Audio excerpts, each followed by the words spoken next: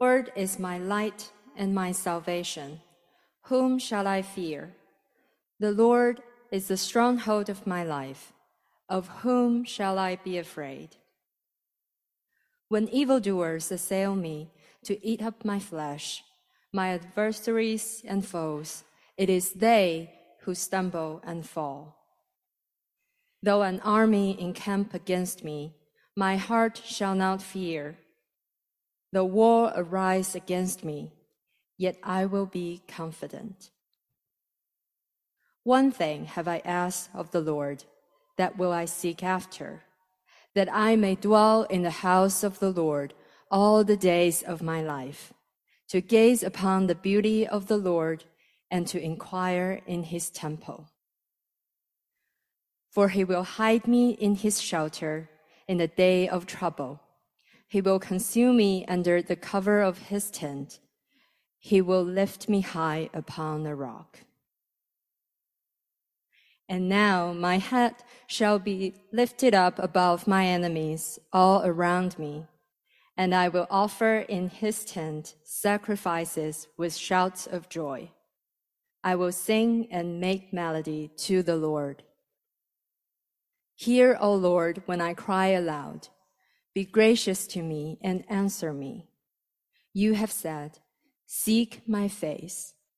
My heart says to you, your face, Lord, do I seek. Hide not your face from me. Turn not your servant away in anger. O you who have been my help, cast me not off, forsake me not, O God of my salvation. For my father and my mother have forsaken me, but the Lord will take me in. Teach me your way, O Lord, and lead me on a level path because of my enemies.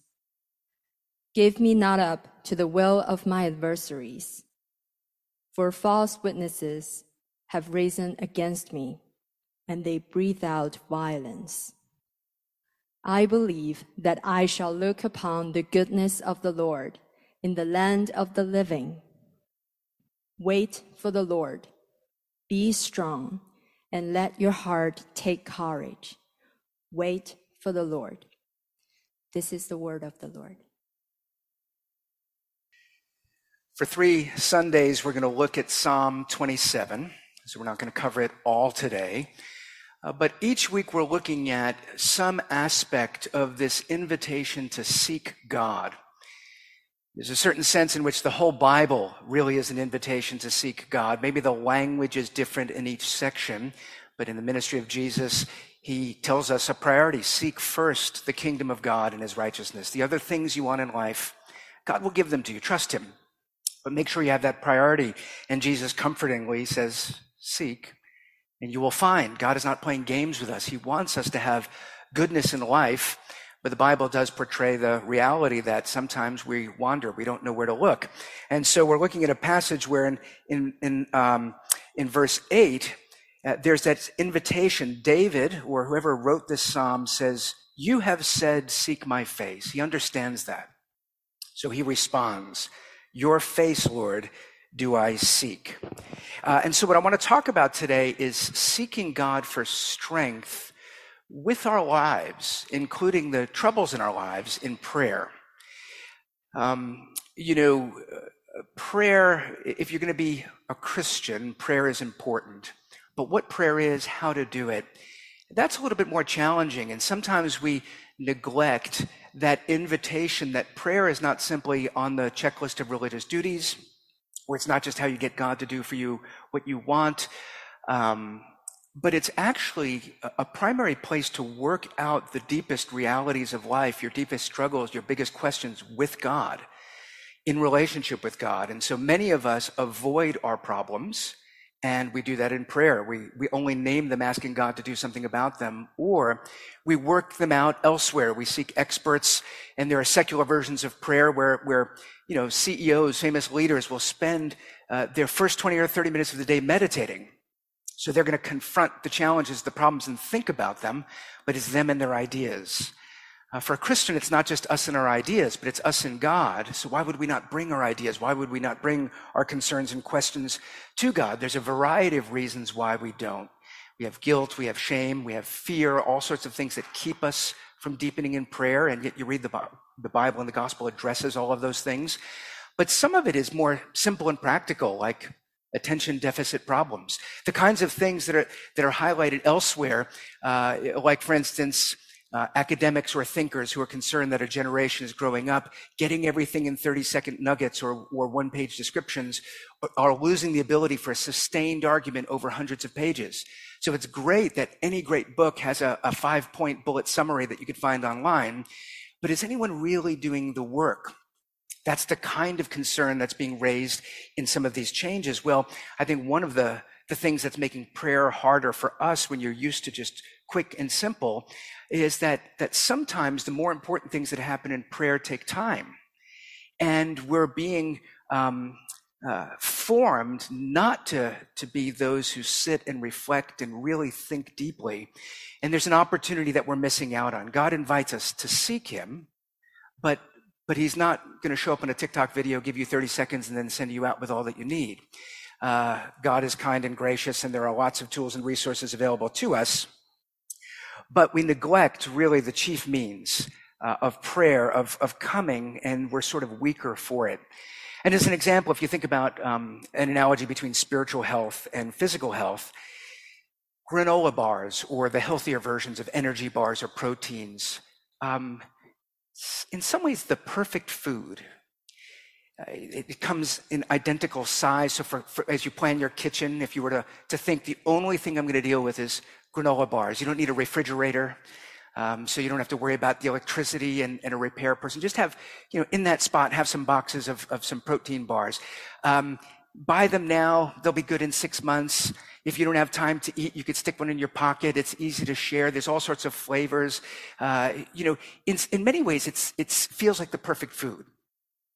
But if you were to decide only to eat the granola bar and protein bar, you would be sustained. You could go on living. It would provide the basic needs, but it would not provide deeper health. So vegetables are not very convenient. You need to buy them with frequency. You need to wash them. You need to prepare them to make them palatable. Kale, very good the way people are presenting it these days, but just fresh from the farm stand to the mouth, not advisable. And so fresh fruit and produce don't have the convenience that the protein bar does, but we know that we could do without the protein bar, and technically we can do without the fresh vegetables, but if we want to be healthy, we're going to need the vegetables. There are so many resources, YouTube videos, books, devotionals that really are beneficial and helpful and play a very good and positive role in your life, but we're told that sitting with the Bible open, being aware of God and praying is what you need for real spiritual health.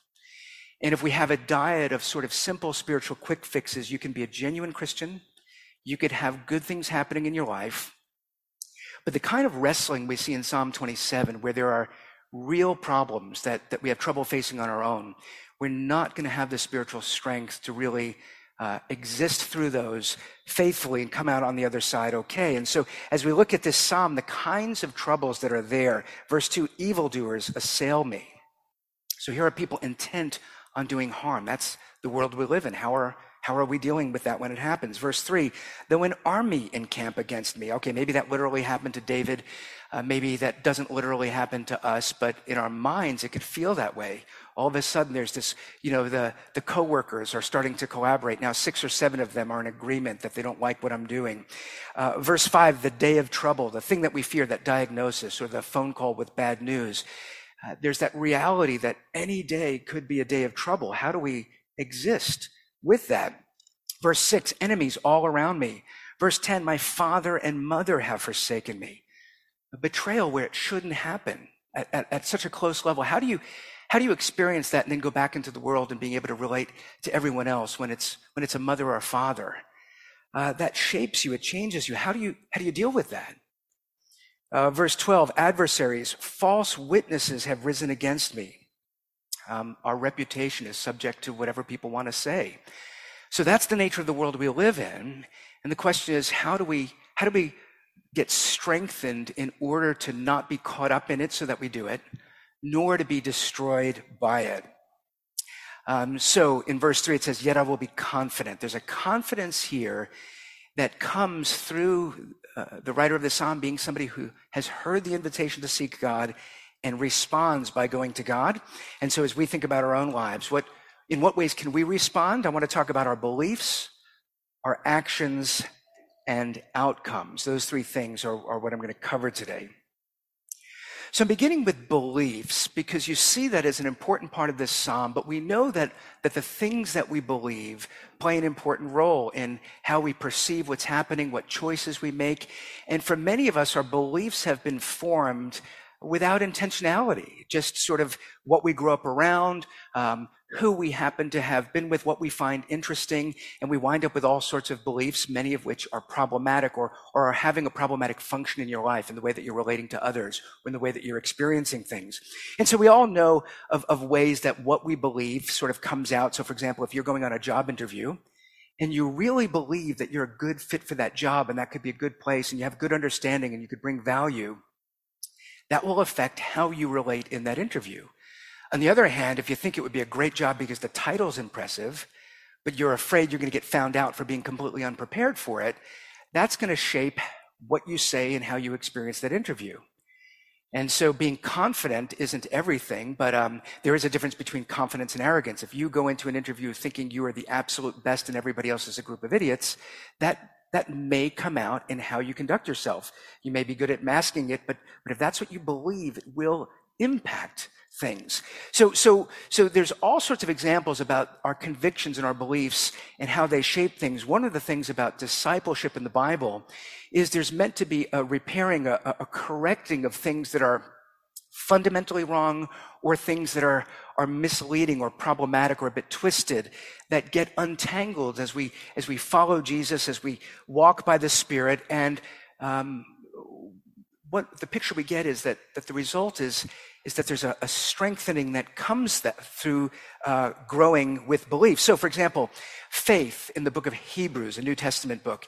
In Hebrews 11:6, it says, without faith, it's impossible to please God, because whoever would draw near to God must believe that he exists and that he rewards those who seek him. So that's very simple theology, very, very basic, but the belief that God exists, if you don't believe God exists, well, then that's going to open a whole number of possibilities in your thinking. But if you believe God exists, that immediately raises some issues. Well, what is the nature of that God? To what degree is my life accountable to that God? So believing God exists starts something that we need to figure out. But Hebrews 11, believing that God rewards those who seek him. And then taking the rest of the Bible to understand what that means, which is not that God's going to pay us for doing good things, not that kind of reward, but the rewarding nature of turning towards God, drawing near to him, listening, being present, walking with God. These things, we are told, is what brings the kinds of rewards in life, or rewarding life, that people are otherwise seeking, but are seeking in the wrong ways and the wrong places. And so there is a conviction that we should have that not only does God exist, but it is actually good for us. The more we align with God, the more we come to know God, the more our lives are aligned with God, the greater our lives will be. The things that we want will come to us in increasing measure. And so how do we get grounded? Well, that's where the combination of the Bible and prayer, the Bible tells us the things about God so that we get grounded, not just in wondering what God is like, but having the conviction of the ways that God is good. So in Psalm 27, it begins with these is statements. What does this writer believe about the Lord? Well, the Lord is my light and my salvation. The Lord is the stronghold of my life. And the conclusion of those beliefs, so of whom should I be afraid? We've just been in a series in John's Gospel. So if you were part of that, you know the themes of light, very important throughout the Bible. And here's another installment of that belief that God is his light. He's the one who will show me. He's the one who will bring light to my life. So there are the things about who God is that we learn through the prayerful, walking with God, studying the Bible, living by faith, and that helps us with the things, with the will, the future. What do we believe is the nature of God and what he will do? We can't be presumptuous. We don't control God. Life doesn't unfold exactly as we want and desire, and the world is still messy. But what do we believe if God is good, if God is merciful and kind? If we really believe that, what expectation do we have? Verse 5, he will hide me in his shelter in the day of trouble. He will conceal me under the cover of his tent. He will lift me up upon a rock. The belief in who God is helps us have reasonable expectations of what God will do. We can't nail God down to fulfilling our precise dream, but we can trust if God is good and will be good to us, that somehow the things we fear are put in the context of a confidence that God will bring us through and work things out. So verses 13 and 14 are that declaration of belief. I believe. In verse 13, I believe that I shall look upon the goodness of the Lord in the land of the living, this world. So it's not an escapist, one day I'll see God's kindness in the heavens, in the New Jerusalem. But actually, if God is good, I believe that I will look upon that goodness. I'll see it, even here, even with the things that I fear. And again, it's not that life goes easy. It's not that we also won't see things that we don't want to see.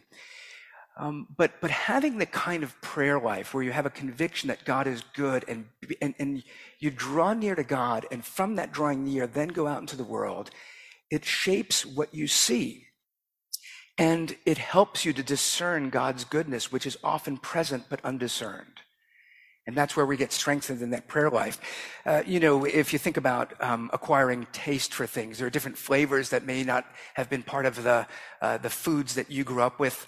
And so one of the things about travel is you could sometimes taste new things. So people will sometimes go to the south of France in June or July, where they have these lavender fields that are beautiful if you want these very purple photos. But then you go to the very small towns around and you could get syrups with lavender, and you can get all sorts of lavender products. And if you taste it, then years later, you're at some craft ice cream parlor and they have a lavender ice cream. When you taste it, they're not pawning off some raspberry that they're calling lavender so they could charge $2 more for the scoop. But you actually can discern the taste of lavender in it because you've tasted it. And it's that kind of prayer life to say we need to do the work to get past the anxious mind, the simplistic religious tricks, and we need to sit in the presence of God, to draw near to him, to know the goodness of the Lord. So then when we go back into the world, we can see it where it is. We can discern it, even in the midst of the things we fear or the difficulties. We're those who have tasted and seen that the Lord is good. And prayer is essential for remaining with that, of going back and having that goodness. It then, that belief will then shape how you see and perceive what's happening. So, in the invitation of the Bible to seek God, one of the things that we need to do is to seek God so that he's shaping our beliefs, our understanding. But now I want to talk secondly about some actions, because it's the simple invitation of Scripture and the belief that it's valuable should be enough, but few of us are doing it. And I feel like I have a decent devotional life, but this week, in being prepared to tell you that you should really make a priority to sit still before the Lord, I grappled with my mind on a million things. I did not have an easy week that I'm arising out of and inviting you to join me with. But I do know over the course of my life and the life of those people who I've known that those who have that intentionality and that discipline to make it a priority find themselves strengthened. So it's important to talk about some of the actions. So verse 4 is interesting, where he says, there's this one thing I've asked of the Lord that I will seek after. So here, what does it mean to seek God? Well, here's one expression of it. Here's the one thing that I will seek after, that I may dwell in the house of the Lord all the days of my life.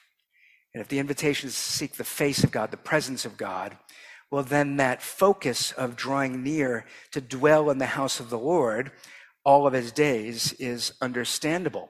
Now, if you're familiar with the Old Testament and the culture of the nation of Israel, there was a tabernacle up until the time of David, and then after David died, his son Solomon built a temple that was the central place. The priests lived in the temple or lived in the tabernacle. It was their duty day and night to seek God on behalf of the people. But other people lived ordinary lives. They lived in other villages and cities. But there was that sense in which the very center of the entire nation was a place of worship. And there were regular pilgrimages and festivals.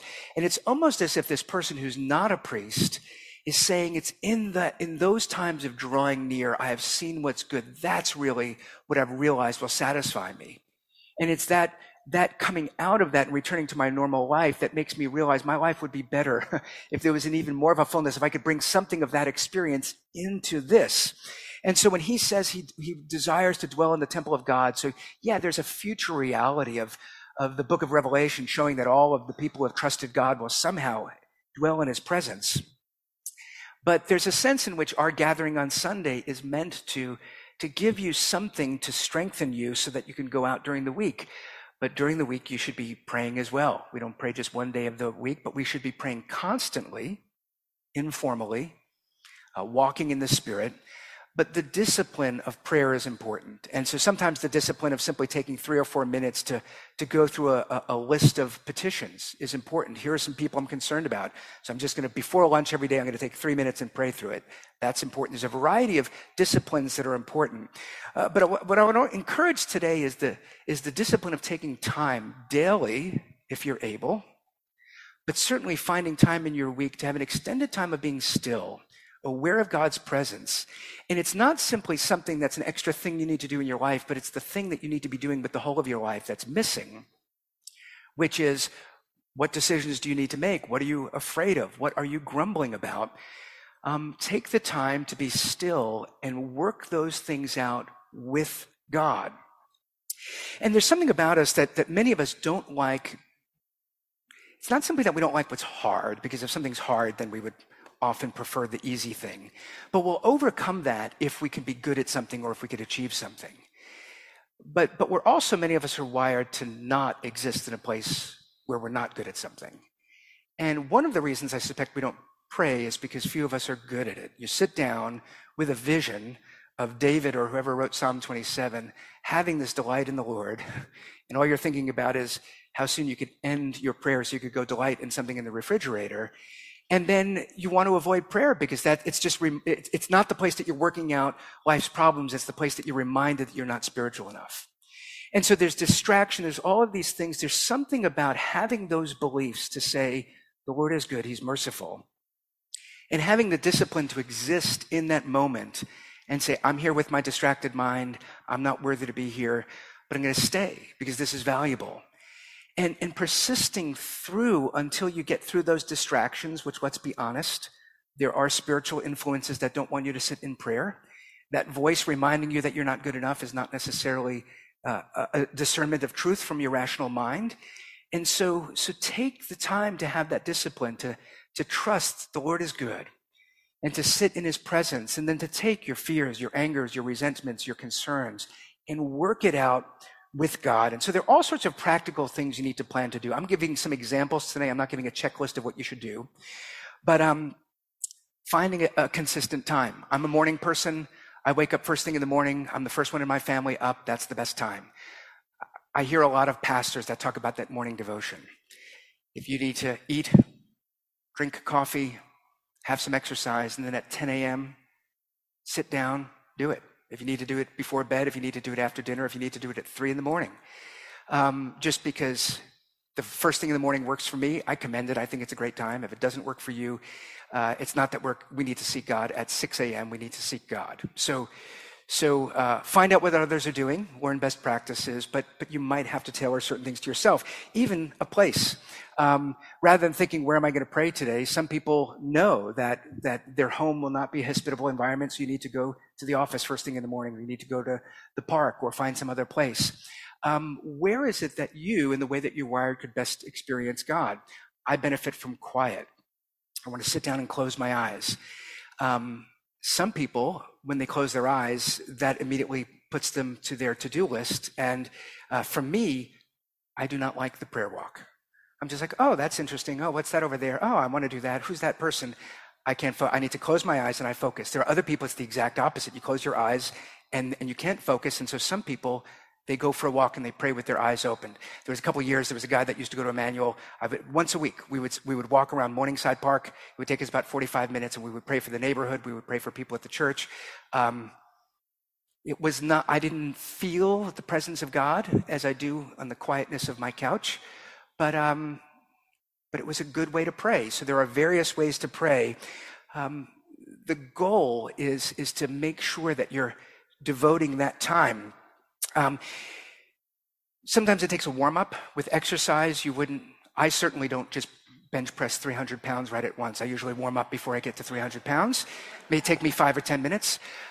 So with prayer, we expect to sit down, and sometimes there is that warm-up of just reframing. Okay, Lord, here's the thing that I want to talk about, and then where's my mind? Okay, no guilt. Let's just bring it back. And sometimes there's almost like a biological reality that you calm yourself down so that you get to a point 10 or 15 minutes in.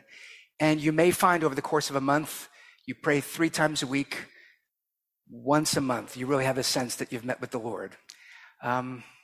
And so sometimes you just have to arise and say, I don't feel like I met with the Lord, but by faith I did. The Lord is here. The Lord heard my prayers. And so if you've had that experience, seeking after the emotion of that experience is a wonderful thing. If you've had that worship experience of God's peace and goodness, then when you're anxious, you want to reclaim it. But when you're anxious, it's hard to get there. Seek it, pursue it, develop that discipline, and it comes, but be patient with yourself in that moment and over long periods of time. And so if you need helps to warm up, if it helps to listen to a few songs, to sing them along out loud, if it helps to read something out loud, if it helps to read a short devotional, and if you say, I'm going to devote 20 minutes, but the first 8 or 10 are going to be things that help my mind focus. If I just close my eyes, it's going to get distracted. I'm going to do things that help me focus, but the focus moving me towards God with the goal that at some point I might be able to just be still and be aware of God's goodness and grace. And so you may need to find different strategies for what D.A. Carson calls mental drift. It's just something during prayer that happens. And there's a saying that has sometimes been used that I've found helpful, that you pray until you pray. Sometimes it feels like you spend 5 or 10 minutes and you're not praying until then. Because I'm a minister and prayer is a greater responsibility for me. So I have the devotional life that anybody should have of just waking up, reading the Bible and praying. But I do spend 1 day a month in prayer with other people. So I'm somebody that finds it helpful to pray with other people. Some of you find it more helpful to be by yourself. Both are needed. And so think about, if you actually are helped by praying with other people, make that a priority. See if there's somebody else in the church that would devote 30 minutes of prayer. Do it over Zoom. Make it convenient. I spend a day in prayer with people, and parts of that, we take 2 hours to just go off on our own to read a book of the Bible, and then later on we might take 45 minutes to sit still. But I find that having spent several hours reading, praying with others, prepares me in a way that I just couldn't on my own. If I just took 45 minutes to be still before God, I can't do it. But when you begin at 6 a.m, by 3 p.m., sometimes you're ready. But not every month do I feel like I've met the Lord. But sometimes I have, and that's where I want to commend to you making it a priority in your weekly routine, but also to have times monthly or annually where you devote some intentional time. Is there a time of the year that you plan things? In June, what investments are you planning on selling? Go before the Lord for several hours and take your fears about your finances, admit your greed, whatever it is you need to do, and then ask the Lord to be with you and to guide you. The actions that we take are important if this is a first priority. But remember that the actions are part of interaction. The goal is not to go through a checklist of religious tasks. The goal is to walk with God and to know that He's with you and is present. And therefore, there are actions you can take to make sure that you're having that interaction, just like a busy couple sometimes needs to say, let's just put on the calendar a time to have coffee, that even though we sleep in the same bed, we haven't talked for 2 weeks. Life gets busy, and New York life is busy enough that having the devotional life of a monk is not sustainable, but you still need to be intentional about praying. So those actions are maybe to stir some encouragement for you to create some bullet points for yourself. If you want to make a priority of seeking God, what are things that you need to do to make that regular in your life? Think about that. But I want to move now to outcomes, because if our beliefs are grounded in the God of the Bible, if our actions are in line with a life where we're seeking God first, then there are certain outcomes we could expect. And the outcome that I want to highlight today is a strengthening. That's what we see in this passage, that this person is overwhelmed by all that they're going to face. And so even if it is the great King David, he feels weak for the particular challenges, and yet he still has to face them. He draws near to God for God's good. David is known for being a warrior. You get the picture here. Rather than desiring to draw near to battle to conquer my enemies, there's a desiring to draw near to God and worship. But then as it plays out, the enemies rise up against him. And then he believes that God is with him. So the growing strength that comes in the fellowship with God is important. And this is where we neglect prayer as not a simply place where the place where we give God the list of things we want him to do. And I'm not speaking of that negatively, because God invites us to petition him. The things we cannot do for ourselves, Lord, please do this for me. That's not unspiritual, it's biblical. But we don't want to foster a passive life where we say, I'm not going to think about my problems, I'm not going to go back to the world, but I'm just going to give God the list and then disappear with whatever it is. I'm back. Sorry. 3 potential jokes went through my head, but you'll get none of them. Needing to refocus here on this priority. The strength that we need for the kinds of things, people saying things about you. We're now in the age of the internet. You can't stop it. And if you go online and say none of it's true, you'll make it look like it's even more true. And so you find yourself stuck. What do you do with that? Well, you come before the Lord, not simply so he could reveal to you the plan for what to do, but because that's a different place. It's a place where everyone is speaking things that are untrue of you, but here's God who is speaking truth to you. You are invited, you are welcome, you belong. We need those times to be strengthened for the world. Now, of the various things that the writer of this psalm went through, I know nothing about verse 10, though my father and my mother have forsaken me. So if you look at David's life, he was betrayed, he was slandered, armies rose against him. There's nothing that I could think of in the Bible where we have anything about his father and mother forsaking him. So I don't know where that comes from, but I think modern thinkers will recognize the impact that something like that happens. If you have one parent that has forsaken you or mistreated you, how that gives you certain core beliefs about yourself and the nature of the world that then shapes how you interact and how you perceive things. These days we have the self-awareness to know that we have distorted thinking and we need to fix it. Prayer is a primary place to work through those things, because what happens is if we're not spending time with God in prayer, if we're not being shaped by who God has revealed himself to be and what he does for us, then we're left to assume God is like those around us. And if we have any experience of anyone around us who is not honorable and good, then the fears will sit with us. What if God is one who will reject me? What if I go to God when I most need him and he won't be there? The reason we need the scriptures, the reason we need to be with God in prayer, is because it reorients us to go back into the world and say there actually might be people who are like God, people with character and people who will tell the truth and people who will be generous. And certainly I'm committed to being one of those people. And that's where that time of prayer can be healing and reorienting. This being Father's Day, there was a column in the New York Times yesterday, Issa McCauley. Some of you will know him because he happens to be a Christian.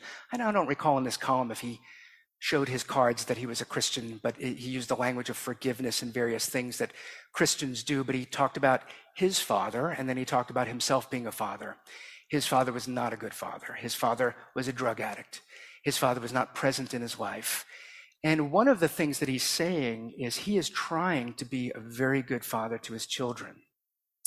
But the story in between that he shares was a reconciling time where before his father died, he was able to forgive his father, and how that was important. But what's interesting, the way he wrote it, it was very clear. He was not making excuses for his father. He's not saying my father was a great dad and I was just being petty. He was very clear throughout that his father had failed, that it was not okay, that it was a problem. But he said at one point, as he was trying to seek to be a good father, he understood that his father's life was more than just about being a bad father. That was his experience. It's not simply that he was a great guy who was terrible at fathering. He had a realization he was a guy who was terrible at life. And that actually aroused sympathy for him that changed his possibilities. So one of the things he writes, he says, placing my father and his addiction in his own story made his failures not less tragic, but more. So he's not making excuses for his father. He's seeing, wow, the problems are deep. What was at stake was not merely a father failing a son, but a whole life crumbling. His story was much bigger than the two of us. Seeing that larger story stirred my sympathy. And he's talking to a very specific topic that he was in the details of what was wrong. And as he was able to step out of that and heal from it, it helped him to learn and to be better because of it, but also even to restore some things before his father died. In his case, he had the chance to do that. It's that bigger story that we lose track of. And we forget that prayer is a time to enter in the presence of the creator of heavens and the earth, the Alpha and the Omega, the one who created everything and redeems everything, and to take the concerns of this week, even if they are genuinely great, and to put them in the story of God's redemption to which you were invited. And it's that way that a devotional life can be a place of healing and strengthening and change, because the story of the Bible climaxes with Jesus Christ, who tells us that we have a Father who is far greater than what our earthly fathers ever can be like. And he tells us that Father has loved us so much that he had sent Jesus into the world with an invitation, not simply that we seek God, but that when we don't, God comes and seeks after us. And then you start to realize the story is bigger than me having a miserable, unfair life, but God's kindness in this complicated world where I'm one of those who are also not seeking God, but perpetuating the problems of doing things my own way. And it's that gospel reality that when I wasn't seeking God, God came and sought me. And that's where in verse 8, David doesn't say, I sought the Lord, and the Lord responded, yes, seek my face. But he realized the Lord first said, seek my face. And then he responded, hearing that invitation, my heart will seek your face, O Lord. And it's that realization of the goodness of God who's there and we just don't see his goodness, who seeks after us and then invites us. If you feel the pull, it's because of the kindness of God working in your life. And when we take our wounds, like something in whatever form it may exist in your life, my mother and my father have forsaken me. To think of Jesus Christ going to the cross in Matthew 27, in our place, in order to reconcile the humanity and God who are divided, crying out, my God, why have you forsaken me? An interesting question. Why would Jesus, who is upright, Jesus who should be welcomed everywhere, be forsaken? And the story of Scripture climaxes, it's not that God first had forsaken us, but we had forsaken God. But it is God first who accepts and receives us.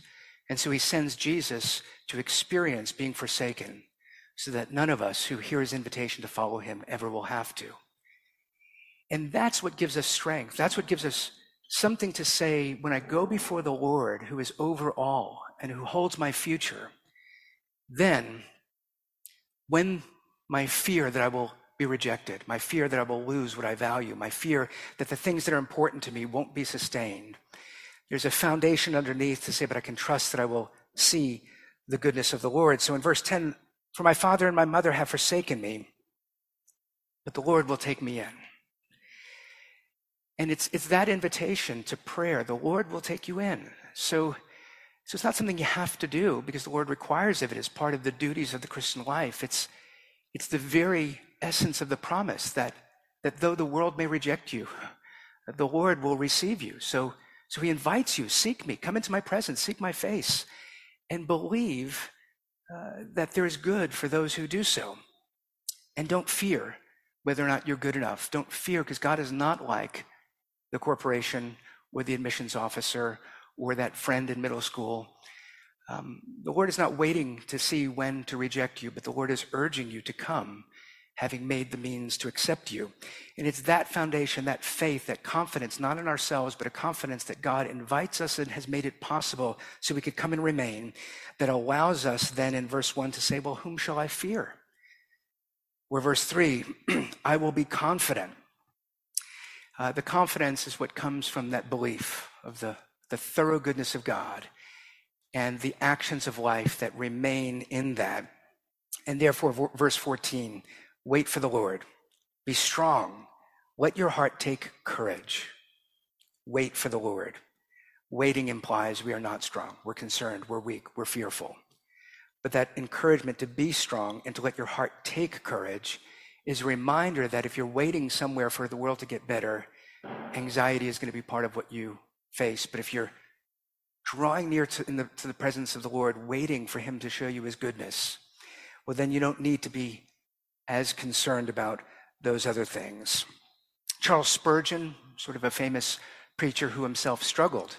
He was not a happy figure at all times, but he was a confident figure. He was strong in the faith. And in a reflection on Matthew 28, so Matthew's gospel ends, make disciples of all nations, baptize, teach them to obey everything I've commanded.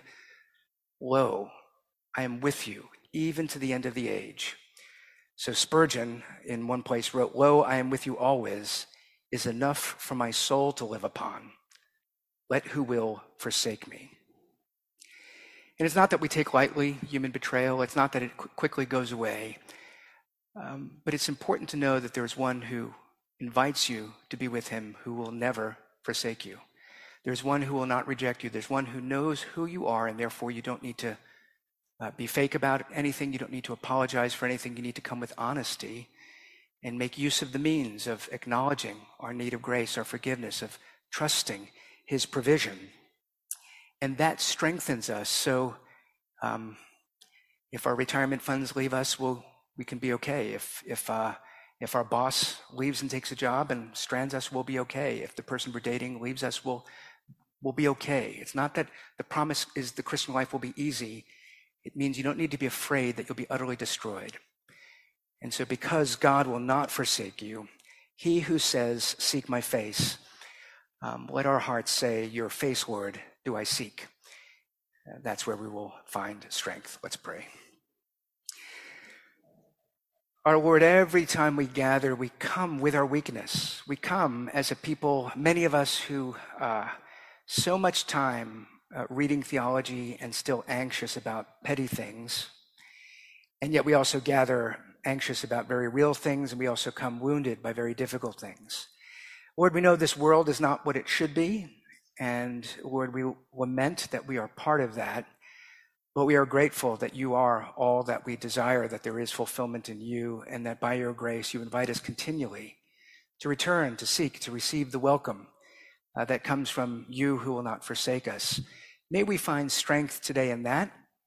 And as we go back into the world this week, help us to wait on you and to believe that we will see your goodness and to watch for it so that when we recognize it, we'll rejoice in it.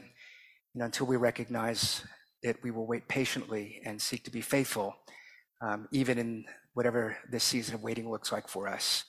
Do a work of grace and renew us by your Spirit, we pray in Jesus' name. Amen.